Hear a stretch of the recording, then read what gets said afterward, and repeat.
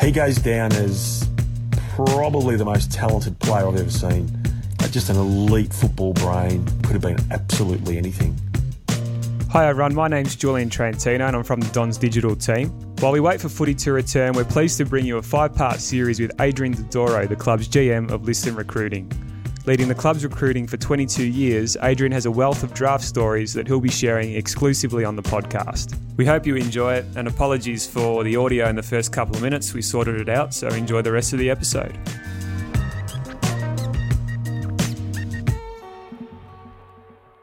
Well, Adrian, great to have you on the show again. I thought we'd take it back all the way to 1998 for this one, your very first draft at the Bombers, and your first pick, Dean Rioli, in the rookie draft. What a pick it was. Can you talk us through how he ended up at Bomberland? Yeah, well, that was an interesting one. Back then, the rookie draft was in March, and he had played for South Fremantle the previous year as a 19-year-old, and as you all know, Dean was a little bit overweight back then and actually had a bit of a knee problem and didn't look the most aesthetically pleasing player on the eye physically. But he just had sublime skills and a beautiful feel for the game. And I was fortunate enough in a previous job that I was able to get to Western Australia and I saw him play in the grand final over there. So when I got the job at Essendon, the first person I wanted to recruit was Dean Rioli. And the funny thing in the backstory with Dean was obviously, I'm excited to draft a guy like Dean with his ability and what have you. But I remember calling his name out at the draft, and there was a team, I won't mention who that team was, and they just started laughing. And I thought, geez, what have I done here? And I'll never forget that. It was my first ever pick in a national draft, and to have a team opposite us at the actual draft laugh, I thought, oh, geez, I mustn't know what I'm doing here. But that was basically because the way Dean had prepared himself physically. Once we got him to Melbourne, and that was another story in itself, you could see quite clearly once we got the weight off him, he was going to be a super player. And the thing is, I don't think we ever saw the best of Dean Rioli. I've said it a number of times. Had Dean been in today's environment where it's full-time and, full-time nutritionists and dietitians and weights programs and what have you, he would have been an absolute star of the competition. And I know he played 100 games and, he excited Essendon fans on many occasions, but unfortunately he missed out on the 2000 grand final because he broke his collarbone against the Bulldogs early in the game in 2000. He should have been a premiership player, but a player that, unfortunately, I don't think we saw the best of. Yeah, well said. And it was a shame that we didn't get to see more of Dean. Of course, some sublime skills and a wonderful footballer. I just wanted to talk about the Kevin Sheedy influence. How big was it back in 98 when you were looking at Dean? We know Sheeds has got such a fascination with the talent to come out of Tiwi as well. Oh, absolutely. And Sheeds, as everyone knows, is a great supporter of Indigenous talent. He pioneered a lot of the initiatives, not to mention Dreamtime and what he's done for the Aboriginal community and introduced them to AFL footy in many fronts has been unbelievable. And as soon as I said to Sheeds that I was keen on Dean, and funnily enough, I remember it as if it was yesterday. He knew who he was. He knew exactly where he was from. And he just said, yeah, let's do it. And that's what Sheeds was all about, supporting young blokes. And he might not have come out of the TAC Cup program, and he might not have come out of, elite, academies, but Sheeds knew that he had the talent. And once we got him into our program, that we could get him to a level. And John Quinn, our fitness coach at the time, did an amazing job to get him to play some reasonably good footy for us. So back then in 98, can you talk us through what the recruiting team looked like? Was it just you? Did you have some support? And I guess you probably would have had to lean on Sheeds a fair bit, wouldn't you? Yeah, absolutely. Sheeds and I were hand in glove and always were. Different times back then. I remember when I got the job in 98, I basically took over from Noel Judkins and sat in an empty office. There was nothing there. There was absolutely nothing in the office, and there was no manual on how to be a recruiting manager. It was suck it up and see how you go. And one thing I was fortunate enough was I did inherit a very good team of national spotters around Australia at the time who were, brilliantly trained by Noel. And So I was fortunate in that regard, but it was nothing like it is today. The science of today, the technology of today, compared to what it was in '98. Back then we were studying off VHS tapes. Now it's all computerised. We've got edits of players at our fingertips, and it was a lot more visualisation back then than what it is now. And Sheeds was the master of visualisation. He taught me so much about the art of imagination, the imagination of what a player looks like in a jumper and what he looks like playing it, on the MCG. And one of the things I did as a recruiter was study Sheeds. There's no academy or no university to learn about this sort of stuff. So I felt that I had no better mentor, educator, teacher than Sheeds. And I studied his career, and I studied the way he thought about football, the way he thought about footballers, and the way he developed footballers. And you go back to a guy like Kevin Walsh, who no one saw in Kevin Walsh what Sheeds did, yet he went on to be a fabulous premiership player, played for Victoria, and he just stuck with him for about 3 years because he knew he had what it took to play the game. And I'd like to think that one of my benefits of learning off Sheeds is having that ability to be patient with players and see him develop over a period of time. So, no, Sheeds is amazing. He's clearly been a huge influence on so many people, but how did your relationship begin with Sheeds?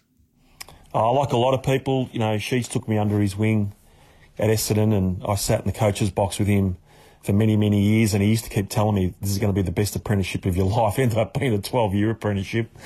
And it was fabulous just to sit next to him in the senior coach's box for a number of years. I was also fortunate enough to work alongside in the reserves, to work alongside Neil Danaher and Dennis Pagan, Merv Kane, Dave Whedon, Kevin Morris, Mark Williams, fabulous names in the game. And these are all people that Sheeds brought along, and he gave me an opportunity to work with these guys, and they helped formulate what my philosophies are on recruiting today. We know how well clubs are set up these days to help players transition from interstate. Back then when Dean Rioli came to the Bombers, he had to transition from Perth. How did the club, and you in particular, help him to settle in?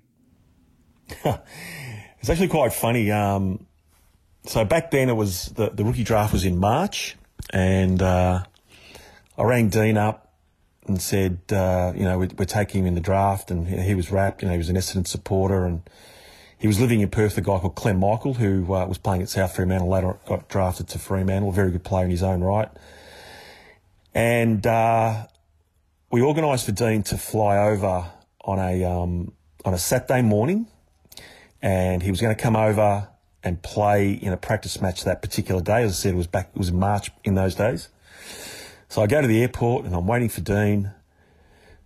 The plane arrives. There's 200, 300 people on this Perth flight. Waiting. No Dean Rioli. Anyway, finally tracked him down, and he's still in Perth. I said, Dean, what happened? He goes, oh, you're not going to believe this. We had this unbelievable power blackage. And the alarm didn't go off, and I missed my flight. And I thought, oh God, what have I got myself into? He's my first ever draft pick, and the bugger didn't even hop on the plane. He's made up this story. Anyway, he finally got here the following week, and I went to the airport, picked him up, and he arrived, and he had this little suitcase, this little green suitcase, bag it was. It was like those little school bags that, you used to take to school when you were in primary school. Anyway, he came off the flight, and I said to him, oh, we'll go to the carousel and we'll get your luggage. And he goes, no, this is it. And I've gone, oh, no, he's got no intention of staying here. He's going home. And we ended up playing a practice match that day against North Melbourne. It was actually, back then it was a night competition, and the reserves played a game beforehand. And he wobbled around. He only had one kick. And I thought to myself, what have I done? Can you imagine all these Essendon people thinking, who the hell's Adrian drafted here?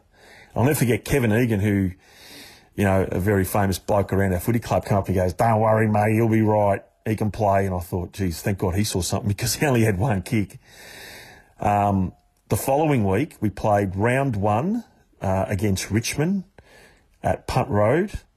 And again, Dean's probably tipping the scales at over 100 kilos. he's come out and he's kicked 8 goals in the first half. And everyone just went, wow, it was unbelievable. In the second half, well, he ran out of gas and couldn't get a kick. But it was enough to see just how much talent he had. And, I think about 10 weeks later, we put him in the seniors and, the rest was history. But, yeah, back then it was different, because I actually was also the welfare manager back then. So I was doing recruiting and welfare.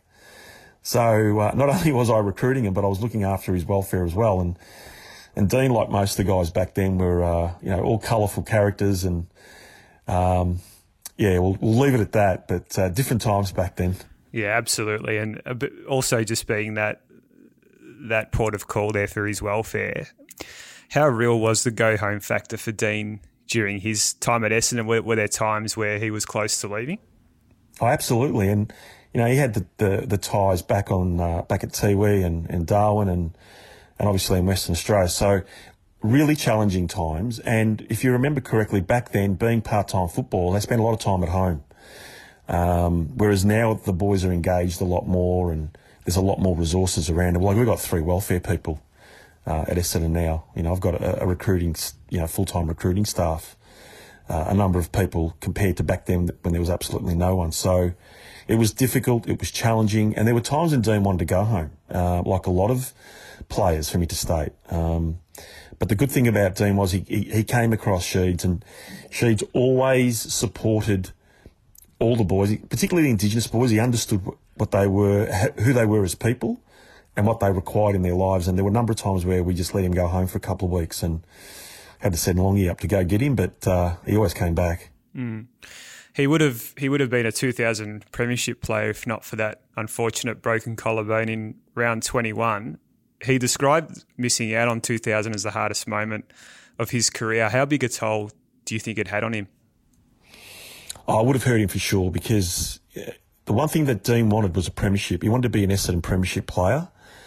He had a genuine love for the Essendon Footy Club before he even got there, and that was one thing that appealed to all of us. And, if you look back at that 2000 year, it was an amazing year by the club, and he was, he was the player that was just, cream on the cake, but he also did a lot of work off the footy for guys like Lloydie and Scotty Lucas, because he was a very, very selfless, smart forward. He knew how to create space. He knew he had the deft touch by hand. He could put the ball, on Lloydie's chest. He was a bit of an architect as a forward because he had that elite football brain. And look, he was missed. Fortunately, we won the flag. He had his chance in 2001, played in the grand final. We couldn't get over the line, but he deserved to be in that premiership team, no doubt. Yeah, you mentioned his kicking going inside 50. It was absolutely sublime. I've got this quote from Sheeds. He said, "Dean was a beautiful kick and he could see the whole picture. He was one of the best disposers of the ball that I coached. Every time he got it, our forwards' eyes would light up like Luna Park." Yeah. Do you think if it wasn't for those chronic knee and back injuries, would he have been a champion of the club? How far do you reckon he would have gone? Oh, look, I've been at the club for a long, long time, as most people know, and he goes down as probably the most talented player I've ever seen at Essendon. He's up there. He's up there with some of the most talented players. Just an elite football brain. And if he would have had the body to match the skill and the footy brain, he could have been absolutely anything. But you know what? There's a lot of players like that have gone through their journeys, and he's just one of them, unfortunately. Do you still keep in touch with him? I mean, how does that relationship between a recruiter and a player extend beyond just that draft phase and then those initial years at the club? Oh, look, it gets difficult. I haven't seen Dean probably for 12 months. He came into the office, I reckon, last year. He was actually considering doing a bit of work with our NGA stuff, and then had some other business interests that he had to take up instead. But he's always welcome at Essendon. He's been to a few of our games, and one of those really popular characters that you want to see at the club. Is actually quite another funny story is that Sheeds kept saying we've got to get him to 100 games. We got him to about 70. You could see the body, the knee was playing up, and he started having really chronic hamstring problems. And You know, the body was just starting to fall apart. Sheeds kept saying, we've got to get him to 100. We've got to get him to 100. You know, one day this bloke is going to produce father sons for this football club. Anyway, we got him to 100 games and, as you know, he'd only produced a daughter. So, well, one day there might be an AFLW team here. So, absolutely. But it was one of those funny Sheed side stories all the time that, you know, got to get him to 100, and unfortunately, he hasn't produced a boy yet. But hopefully, he will. You never know. Of course, we can't speak about 98 without mentioning Mark Johnson, another great rookie list success for the club. He went on to play in the 2000 Premiership. How did Mark come to the club's attention? Jono played at Calder Cannons as a top ager and actually didn't get drafted. And boy, was he dirty at the time about not getting drafted. So the club at the time offered him a supplementary role with our VFL team, and he played as a 19-year-old in our VFL team. So I was fortunate enough to see him firsthand in our VFL team, and he you know, coached by Bomber at the time. I remember Bomber was a big advocate for Mark Johnson. Yeah, he loved his toughness. There was a question mark on his disposal by foot. And once Jono knew that was the issue, he just worked on it, and you know, brutally tough, played with his heart, great team man, and he deserved his spot and got on the senior list the following year and played in the Premiership team and became a fabulous player for our footy club. Yeah, great story indeed. Well, Adrian, it's been great to chat to you about, I guess, your first year as an official recruiter for the club, and we'll be back for more episodes and look forward to chatting to you next week. No worries. Thanks very much.